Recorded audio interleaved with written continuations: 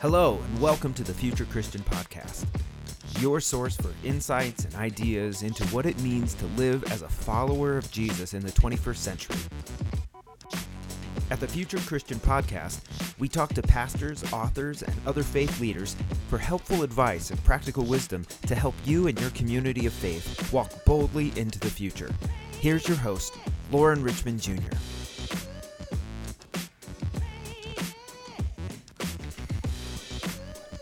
Welcome to the Future Christian Podcast. Today I'm welcoming Steve Ringelspaw to the show. Steve is Director of Outreach for Beautiful Redemption, a ministry that connects faith communities, child welfare agencies, and individuals to help at-risk children. Steve and his wife Katie have always had a passion for helping kids.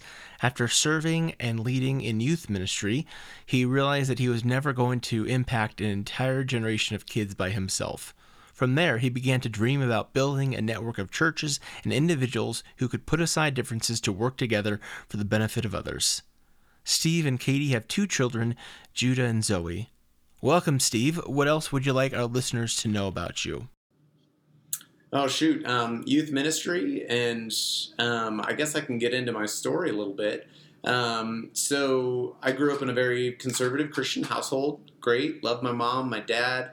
My dad got sick with cancer when I was 9 years old. He passed away, and there was a huge void right there within my testimony. Like, losing my dad was, the fun one, and he was kind of this perfect Christian guy, and kind of like losing him was really devastating. But it really opened me up to families in the church that took particular interest, my youth pastors, my small group leaders.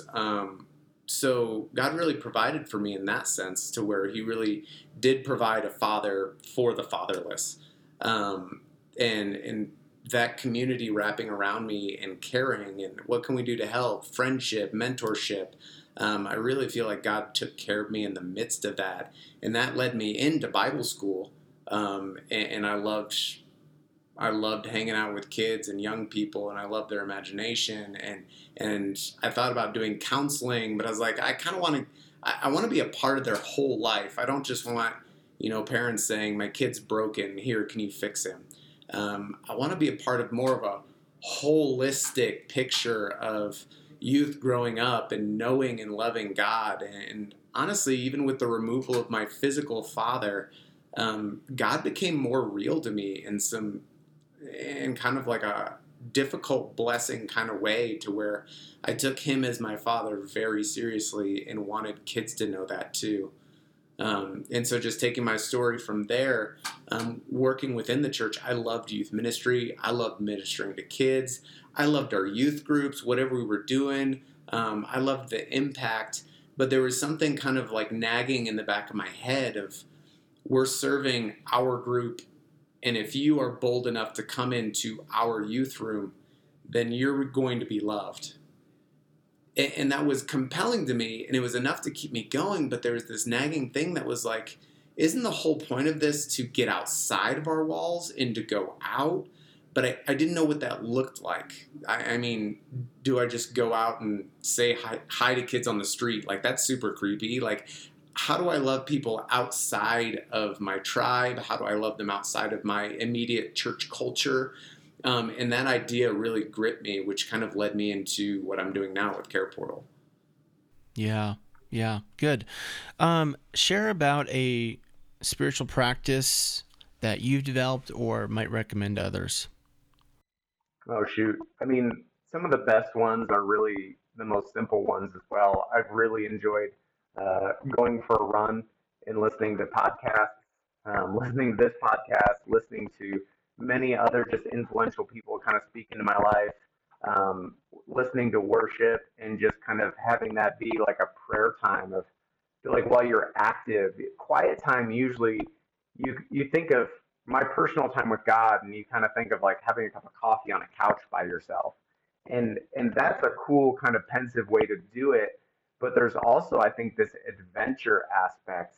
And this is where I come back to youth ministry too. And people are like, oh, all you do is, play and do games and stuff. But there's something about pushing your boundaries and doing something that you're afraid of, and jumping off a waterfall that like brings you back to like, how does this connect to my faith?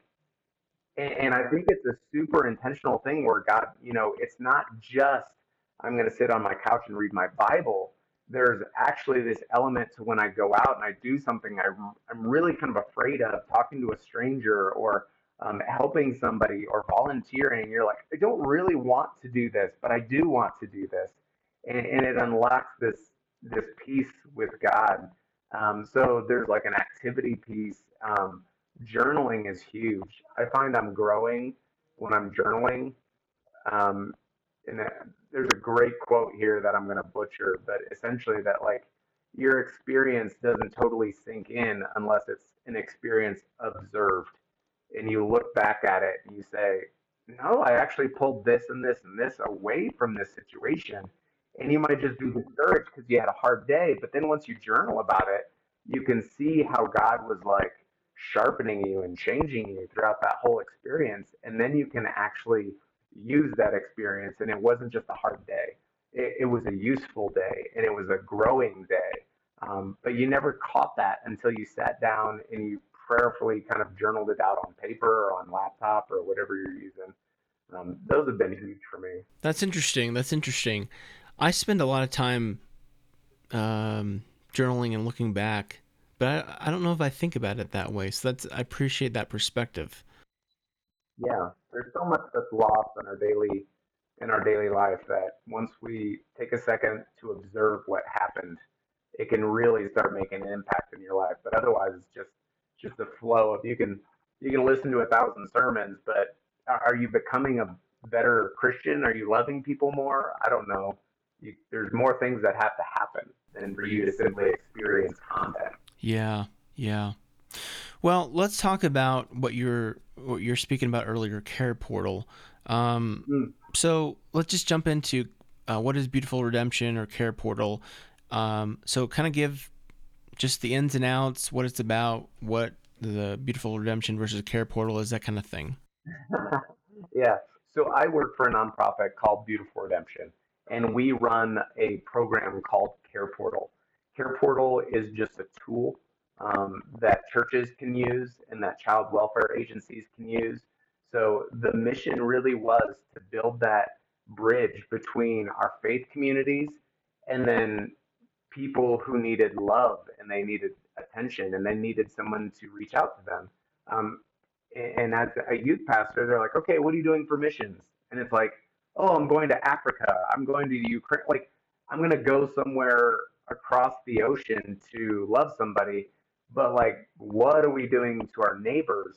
Or what are we doing to them? What are we doing to love our neighbors immediately next door? I think God or Jesus meant that literally when he's like, love your neighbors. And so Care Portal is this tool to where agency workers who are working with kids who are in the foster system, special needs, sex trafficking. There's so many kids who are in crisis, literally thousands next door, but their voices aren't being heard because there's no way to have that. There's already a disconnect, so the voice isn't going anywhere. So Care Portal is a way where agencies can put in the requests for a kid who's sleeping on the floor, who doesn't have food, who doesn't have clothes because they were just removed from their house. Things like that. They can put that request into Care Portal. That request goes out to all of our partnering churches in a very simple email format that says, hey, I want to help. You click I want to help, and you're in contact with the caseworker, and you say, hey, I want to get a bed for this kid. Does he like cars? Does he like superheroes? Whatever. And then sooner or later, you're over at their house setting up a bed for a kid who is sleeping on the floor. Hey, I want to pray for you. Did you know like that God loves you? And just powerful moments like that combine faith with an action of loving your neighbor in a tangible way. Yeah, what I like about a couple things you said is I feel like in the last, 10 or 15 years, I don't know what your take on this would be, Steve, that I feel like there's really been a re-emphasis on serving your community. I don't know if our missionary friends who work overseas might feel like it's come to the detriment of them. I don't know. I'd be curious.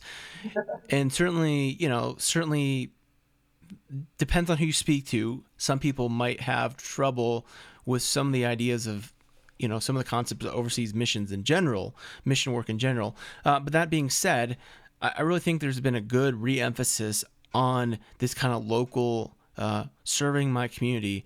And just as a pastor myself and someone who's worked in different church contexts, I feel like it's easier to quote unquote sell your church members, your church people on helping someone that's down the street that they can see and talk to, rather than just sending money. Not that, some might say both are important, but it seems like it's an easier thing to quote unquote sell to people. Yeah, easier and harder. I totally understand that tension between going overseas. You can pay $5,000 to go on a missions trip, but what could that church in Uganda have done with $5,000 in order to expand their mission? But I've been on those missions trips, and it changed the trajectory of my life. Waking up to little children being like, "Come, Steve, let's play," and you're like, "Oh my gosh, this changes how I see the whole world." So it's really a both and not demonizing one or the other, but also understanding that missions isn't writing a check to an organization that's doing something overseas somewhere. Mission is something that says, "Oh, God loved me. I need to love other people." And sure, that can look financial, but it's not purely financial. It's also got to be relational, and you can't divorce those two either. So if you're being relational and you're loving kids in, New Zealand, great. And if you need a way to plug in and to love your neighbor here in the States, that is a fundamental part of what it means to follow Jesus, is I need to figure out how to do this every day of my life. And I'm not going to criticize you because you get on a plane. That's fantastic. But it's also a part of your daily walk. What do you do here? If you're not loving people here, why would I put you on a plane and send you across the world? That doesn't make any sense. That's great. That's great, Steve.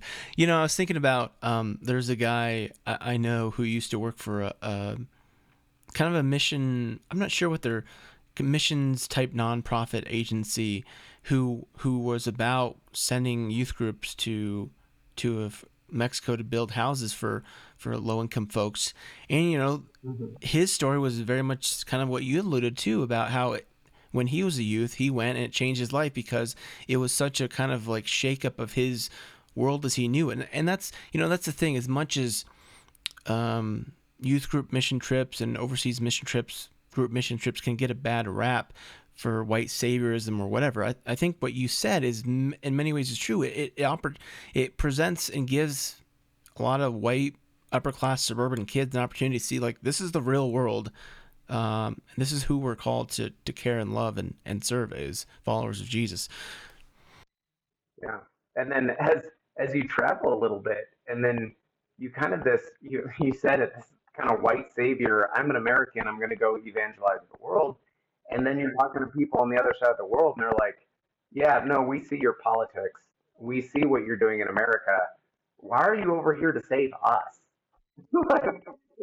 Why don't your churches like each other or work together? Or like, what are you doing to help? There's this and this and this crisis going on in America, in the United States. Like, what are you guys doing to address that?" And those are hard questions to grapple with. Yeah. Well, this is not a podcast interview about mission at work, missiology. But Steve is a good Moody trained. I wanted to mention that Steve's a graduate of Moody, and you're my third Moody grad on the podcast. So awesome. Shout out to Moody Bible Institute. I don't know if they'd want to shout out for me, but I just gave them one. We'll talk about just the kind of ins and outs, logistics of how this process works. So, I mean, even from something as little as like I got introduced to you because you reached out to me. So you're reaching out to pastors and you're like, "Hey, would you like to get involved? Find a better way to get involved in your community." So go from there kind of thing. Yeah. And first things pastors usually hear is, "Oh my goodness, this is another thing for me to do." Um, that's really not the heart. The heart of what we're doing is to try and get rid of this bottleneck to where, I have been a professional pastor. That's fantastic. But when a congregation of people get together and they say, well, that's my pastor's job. You want to do outreach? Well, what is my pastor doing? I'll wait for an event. Um, that's where it kind of bites us in the butt a little bit because the point of being a pastor is to show everyone how to walk this out in their daily lives. And so when you now can be connected to what are the needs in my community, now you have this bridge that says, I can impact my community and I don't have to wait for a pastor to approve a date and a setting and a food drive. And I don't have to wait for them to organize the buses and all. Like, it really doesn't have to be that complicated. It can really be a lot simpler and it can be a part of our daily rhythm. And so you jump on your email and you see that there's a kid literally 5 miles away from you who, was just removed from his home. Or let's use one of our sex trafficking partners from Silence the State. There's a mom getting out of the lifestyle and she needs a community to wrap around her. And she's just moved into kind of a safe house and she needs a microwave and a bed and a crib for her kids. And she's just now divorced herself from everything that was providing for her and she's got to start all over. Well, okay, I can get a microwave. I can get a crib or something like that, or I can get together with some of my friends and show this person tangible love that says you are not alone, that there are people who care about you, even if you didn't know their name before today, because it's a core of who we are is to care about our neighbors. So at its most basic concept, remind me, is it an app or is it like an email notification that churches sign up and then encourage people in their church to sign up to get these notifications for needs in the area? Yeah, so churches have a response team, and that response team are just people who have put their emails into the system and say, I want to get an alert when there's a need in my area. And then that email automatically goes out, or you can set it up multiple different ways. But you essentially, when you sign up, you say, I want to get alerts for this. You get an alert, the need's down the street, you say, yes, I can help. And that opens up a box where you can type a message to that agency worker who put in the need, and you kind of negotiate, hey, is this going to the caseworker? A lot of times you can't see families, whether it's COVID or whether it's a situation, with sex trafficking. You're probably not going to be able to see the family 9 times out of 10 because of what they've come through. That doesn't make your gesture any less loving. But the fact is, you show up to that caseworker or their office, or you show up to the house, and you deliver whatever it was that they were in need of, and you say, "God bless you. Um, can I pray for you? Have a great day." And it's not this weird evangelical scheme of where you're holding something and you're like, "Hold on, first pray a prayer before I can give this." Like, that's not the point. The point is to love the neighbor first. And yes, that is a window of opportunity into their lives, but it's not a manipulation tool by any means. Yeah, so you're saying things. You have a little detail that I think is really helpful for pastors and church leaders to know, is that it's not something where it's like everything has to funnel through the pastor.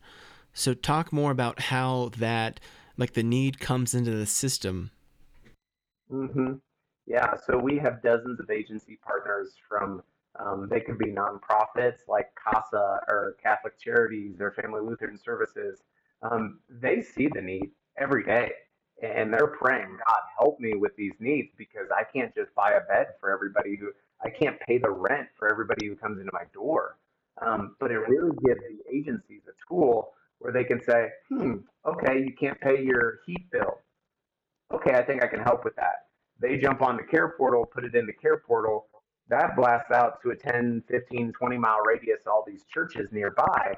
And then now you have Lisa from ABC Church who says, oh, no, I'd love to help you with your heat bill. I don't want your children to be freezing cold tonight.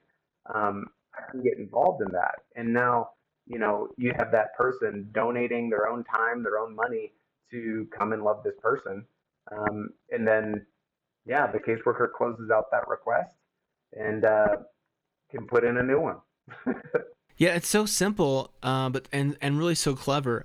I wonder, like, I know in my own experience as a pastor, oftentimes folks from the community would call me and say, "Hey, I need help with this or that or the other." Is this a thing that like a pastor? So like if I'm a church pastor and I get that kind of call and I don't have that resources on my own, or to be honest, it sounds like it'd just be simpler to do it this way. Is this something like the pastor could refer to a caseworker or put it in the system? How might that work? Yeah, so the caseworkers put in their own need from their caseload and the families that they're in relationship with. There's a separate function to where a pastor could put in, I mean, because pastors have people in their congregation that have needs. And so they can put in needs to the system and not go out to their church group and their response team. But caseworkers, when they put in a need, it goes out to all the churches. When a pastor puts in a need for their own congregation, it'll go out to their own congregation. Um, but yeah, that's just like a vetting process for how it works because whenever you're giving help to people, there has to be someone that says, is this what you really need? Is this what's going to help you in the long term? And, there's plenty of places where you can put in your own need. And that just tends to get taken advantage of because do you need $500 for rent? Do you need a job? What do you really need? And so these caseworkers know that kind of stuff and they can vet the need. So people don't have to worry anymore. Oh, if I give, $20 to this homeless person, what are they really going to use it for? You don't really have to have that internal dialogue anymore because these are vetted needs from accredited agencies putting in a need on behalf of another family that they've been walking alongside. Yeah, that's really helpful because I know even myself as a pastor, when I've been in those kind of situations, you always wonder when folks show up at the church door, you want to be generous, but you're like, I really don't know who this person is. I remember like many years ago, like taking someone down, I was a youth pastor, this youth director actually at this church, and the senior pastor's like, "Hey, go buy this person gas." So I went with him, and it was just kind of this awkward. Now, I guess I should have just swiped the card and left, but I thought my pastor wanted me to stay until this guy finished filling up. So he's squeezing every like drop of gas he can into his tank, you know how they say like once the pump stops, you're supposed to let it stop. He just kept going. And he's like started spilling out. He's just like, "Oh, that's normal." And I was just like, he's getting tubs out of his truck and he's filling those tubs up. But then he's like, "Hey, while I've got you here, let's just see how long this thing can ride." So it was a good learning opportunity for me, for sure. And that's kind of a silly example, but that can happen. That can be a worry.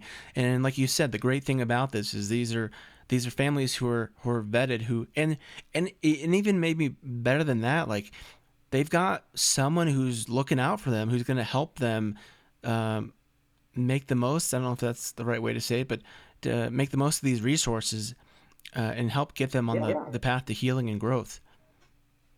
Yeah. You never want to second guess people's motives, but from my personal experience being the youth pastor and then taking on a lot of those benevolence things where people knock on the door, in most cases, we were the fourth church that they had knocked on our door asking for help. And that does mean that they are insignificant help, so you want to help them, but, you also don't want to play into them kind of taking advantage of the system and just, hey, churches will give me money, so I'm just going to go all of these churches. It kind of removes that whole barrier there.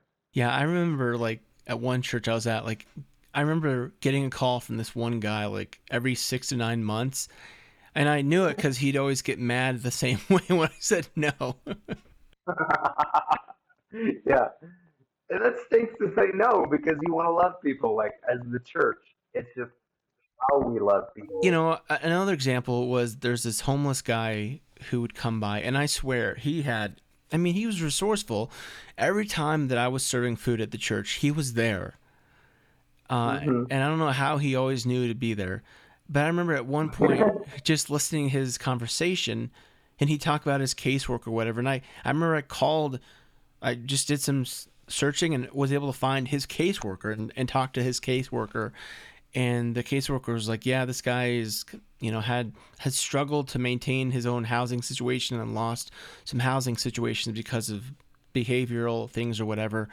But I really thought like that would have made me going through the casework would have been a lot more efficient and probably responsible with the funds, because when this guy first started showing up, like folks in our church was like give him a hotel room and buy him this, that, and the other, which is good. I don't want to dismiss people's efforts to be loving and generous, but someone who's been working with that kind of person, like a caseworker, is going to have a better understanding of what this person really needs to get back on the path to healthy living and full holistic life, as you say.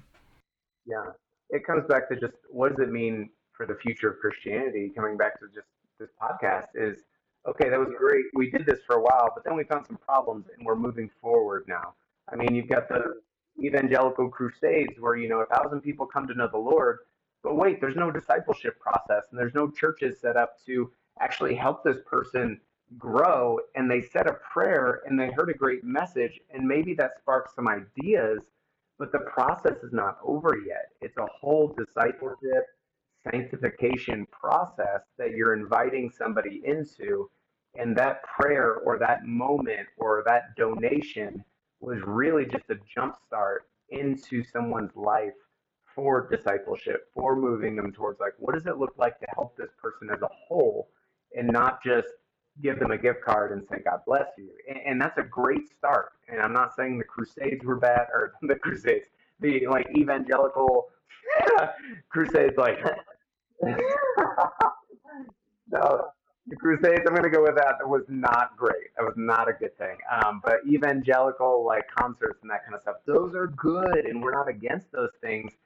But there's my favorite word in the English dictionary, that is, and we can do more, and we can do better. And how do we bring this whole process along?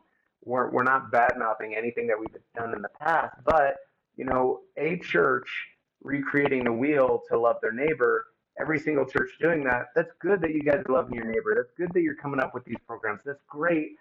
And maybe there's a way that we could do it together. And maybe there's a way that we could help these families more long term and disciple them in a kind of way. And is just, how can we keep doing better? And we just have to keep on asking ourselves that every day. Otherwise, we get stuck in this puddle. Yeah, I mean, I want to bring you on to talk about this just because I see it as such a positive movement for church. And you talked about churches reinventing the wheel. I think about just the realities. I mean, here we're recording this, end of May. I was at a church this last weekend, and they were laying off like all their part-time staff. I mean, that's going to be a reality for many churches, if not already the case. And the full-time staff or part-time staff, they're going to be available to handle these kind of important things. It's going to be reduced, so there's going to be less overhead and administration to be able to handle this. And Beautiful Redemption really offers a way to help churches and people in church to continue to care for the community without, at least as I see it, so much potential overhead and structure that many churches are kind of figuring out what they can and can't afford right now. Yeah. I was talking to a church yesterday, and they said this is basically the role of a missions pastor, is to be able to nurture and create all these relationships and design this, like, you have this all into a platform. That's not to replace a missions pastor. That's just to say, this is a huge leap for us that we can do more with what we have, because you're right, church staff, I'm in an office building right now with a bunch of ex-church staff people who were laid off, not because they were bad workers, but because just the funding and COVID and everything, the toll that took. And now they're creating their own businesses and doing different kinds of ministries. So hopefully, the restructuring that we're seeing here is still going to come out in a very productive way. That's my optimistic hope for what happens here. Yeah, I like the optimism. I don't know if I'm feeling quite so optimistic right now, but I appreciate your optimism. Yeah. Share a little bit, continue down this path if you want, because I really see this kind of model as a future church way direction church is going to need to head. So I don't know how much thought you've given to that, but I'm just curious, like how do you see Beautiful Redemption as being like, in this kind of broader collaboration, as being like the future of church, at least in, America, so to speak? Yeah, well, when people think of Christianity, or if they think of church, when you're a church member at a church, you think of your church. But when people from outside look at Christianity, they look at it as a whole. And they see the good, they see the bad, they see like, why don't you guys work together? Why don't you guys love each other? Or at some of the churches I worked with in the past, there was this competition mentality of XYZ churches doing this, and so they're taking away from our people, and that's going to hurt our bottom line. And it wasn't. I mean, it was a very human reaction, but in the same way, we need to do better. That wait, there's a church planting down the street. Shoot, let's help them. Let's send them some people. Let's work together because we are in this as a whole. We're not in this as separate parts in the body. And I would love that. I don't think you're going to solve the problem by creating another organization that has now gobbled up all the smaller organizations.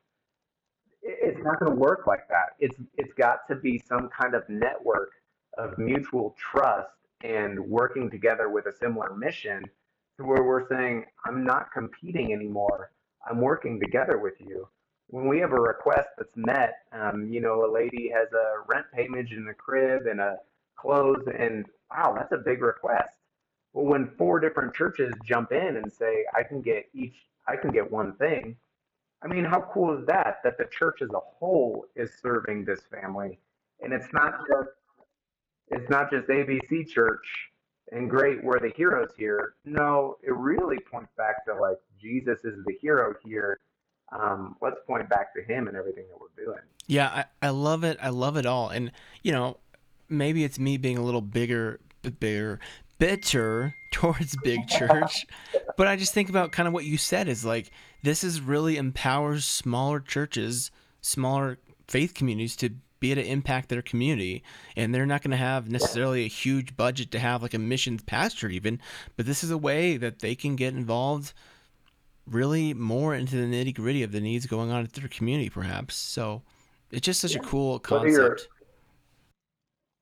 Whether you're a big church or small church, we've had churches sign on and we're like, well, we're just a little church. We're only like 75 people. We're not a big deal or whatever. But they've helped hundreds of kids. And they are getting it. Every time they get a request, they are there. They're at that door. And I know it's going to be gobbled up as soon as an agency puts in a request. It's not even on there for 24 hours. And our churches are reaching out in these little dinky churches who are really passionate. And sometimes we have these mega churches who it becomes another program um, that doesn't get a lot of airtime and it just kind of gets lost in it. We have other mega churches that say, hey, we're going to turn our basement room into a workshop and we're going to build 400 beds. And they've now delivered I think now they've delivered almost 500 bunk beds to kids who are sleeping on the floor. And so it's not a size problem. It's literally just like, if you have other ministries, that's great. But just because you're a small church doesn't mean you're doing less. And just because you're a big church doesn't mean that you're doing more. It's all a perceived thing of just like, how active do you want to be? Yeah. Yeah. Well, I feel like we could go on and on about this, but because I'm super stoked about the program. Real quick, is this only local to Colorado, or is there opportunities for growth or using this in other states? Yeah, it is all over the country now. I can't remember how many states we're in. We're coming up on serving 100,000 kids nationwide. In Colorado, we just served our 12,000th child. I should say the church has served 12,000 kids in Colorado. So Beautiful Redemption manages Care Portal for Colorado, but there's like nonprofits that manage it in different states. But you can jump on to careportal.org and look at the map and see where we're active. And it needs somebody to manage it because Care Portal is a platform. So there's some states where it's not active yet, but I believe it's just a matter of time before we get the right networks and the right agencies working together to start this machine of we know the need, we're responding to the need, and now there's more churches, and now there's more agencies, and it used to be, whoa, that was crazy. We served 1,000 kids this year, and now it's like, can we serve 5,000 kids this year? And the whole thing just keeps on growing and growing because people are becoming aware of the need and getting active. Yeah. Well, again, you can find more. Search Beautiful Redemption, beautifulredemption.com, if you want to connect with Steve and kind of get the inside scoop from him. And again, Care Portal. Is it careportal.com.org? What is it?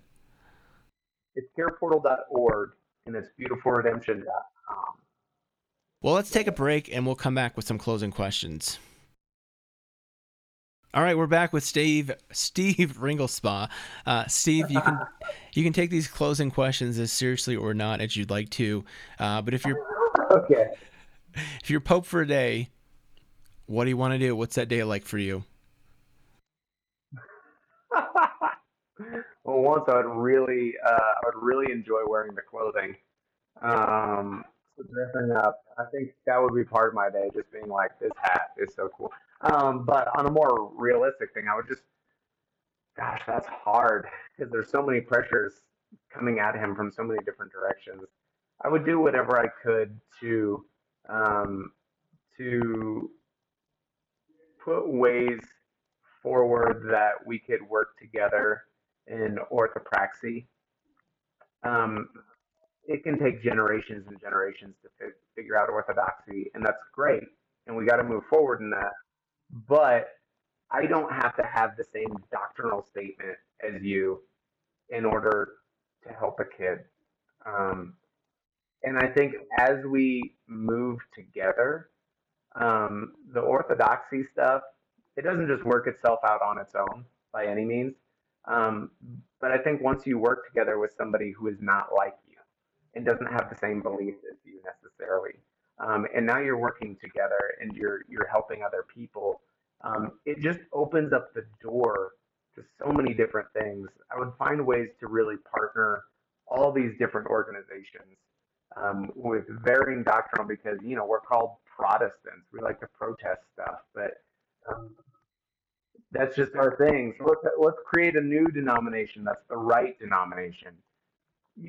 You're not really going to ever achieve what you're hoping for, other than to create another sect um, of your flavor of what you believe. Um, and we should pursue truth, but we should pursue that alongside action. And how can we collaborate to act together as we're all moving? It's that classic saying: it's easier to move, or it's easier to steer a moving car. Let's get moving in the same direction that says, no, no, no, no, no. We're a lot similar than you think. We all have a lot more in common. Sure, we disagree on how baptism should be done, and we disagree about how worship should be played and the color of the carpet. Like, let's move together in action in loving our neighbor. And I think we'll look at our friends and be like, oh, your worship music's way too loud, but that guy's awesome. And we helped these kids together and we did that. Like, let's do more of that. Yeah, I love that. That's a great answer. A theologian or historical Christian figure you'd want to meet or bring back to life? Oh shoot. I'm a good fan of old Francis of Assisi. I think he would be a hoot to bring back. More contemporary, maybe a C.S. Lewis. I think he would be fun to bring back as well. Um, Shoot, those are the first two that kind of pop up in my head. I would love to interview a C.S. Lewis on a podcast. Yeah. Well, what do you think history will remember from our current time and place? Oh, politically, economically, like I said, I'm hopeful that with everything going on with cancel culture and sensitivity, I hope we look back and we say, wow, we really addressed race. We really addressed gender. We really addressed, politics and corruption. And we really looked at this. And sure, the pendulum might have swung way far in the other direction, But in order to get some movement with that, maybe that had to happen. And we're going to come back to a healthy medium of everything isn't politically incorrect. We have to acknowledge our history and how we failed in some ways so that we can move forward. We can't just remove it. We can't just say, oh, you made a bad joke, we're canceling the whole show anymore. We have to say, no, I messed up and I was culturally insensitive. I'm going to do better. So I hope that we look back and maybe we'll say the pendulum swung way too far in some ways, but it gave us all permission to say, way over here on the left side was not the answer. Way over here on the right side was not the answer either. And now we're finding some ways to actually move the ball forward in all these different areas. That's my hope. Sure, yeah. What are your hopes for the future of Christianity? I guess it kind of ties in perhaps with the last answer. What are your hopes for the future of Christianity per se? Yeah, like what you said, there's a lot of churches that are struggling organizationally because of funding and a lack of participation in a lot of ways and a lack of motivation for people to get back into the swing of things because everything has been virtual for so long. Um, but if I had a hope out of this, I would hope that we stopped focusing on the organization of the church. Um, I struggle to think, what if, okay, yeah, great. Now everybody noticed that Christianity is the answer. And now we're going to put all of our pastors in political positions and they're going to basically make all of our government decisions. Well, we're kind of moving backwards into kind of like Roman Catholic, like that didn't really work out for them. I don't think that's the solution. I think the decentralization of this organization is doing it all. No, I think we learned that organizations come and they go. It is people who really get that they're loved by God and they want to love other people, and it's individuals that are doing it. Hope that the decentralization of what group do you go to and what church do you attend becomes less important. Not that I hope they don't grow, I do hope they grow. But I hope they find that my spiritual life is not attending a church building at 9 o'clock on Sunday morning. My spiritual life actually consists of many more things than that. And now I've been able to explore that a little bit more because everything just got reset for a year. And now I've got to think, oh, shoot, okay, so I go back to church. Now I'm good. I can check the box. No, not really. Now Christianity is everything it was supposed to be because now I can worship without a mask on. No, um, it's not. We can move forward in a lot of different ways. Yeah, yeah. Well, this has been a great conversation, Steve. I've loved learning more about Beautiful Redemption and the Care Portal partnership. I really hope it's helpful for some of my listeners and church leaders because I really think it's a great model for folks moving forward. Again, tell our guests again, where can people find out more about you? And then feel free to plug your own podcast. You're going to have me as a guest here shortly later. So Yes. feel free to plug all that. Yes. So you can email me personally at steve@beautifulredemption.com. You can go to our website, beautifulredemption.com. If you want to see how Care Portal works, go to careportal.org. Play around with some of the features. You can look at all the needs in your area. And if you want to respond to one, it'll just have you kind of put in your information, and then you can start responding and get associated with a church.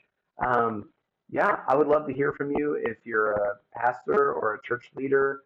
We'd love to get you involved in Care Portal as an organization. Yeah, our podcast is going to be launching here soon. We're filming our first season here, and then we're hoping to put that content out as like, what are agencies doing in the community to move the needle? And how can we be a part of that? And how can we move forward together? The future of Christianity is going to be a movement of love. I firmly believe that. And so if you want to reach out about any of that stuff, steve@beautifulredemption.com.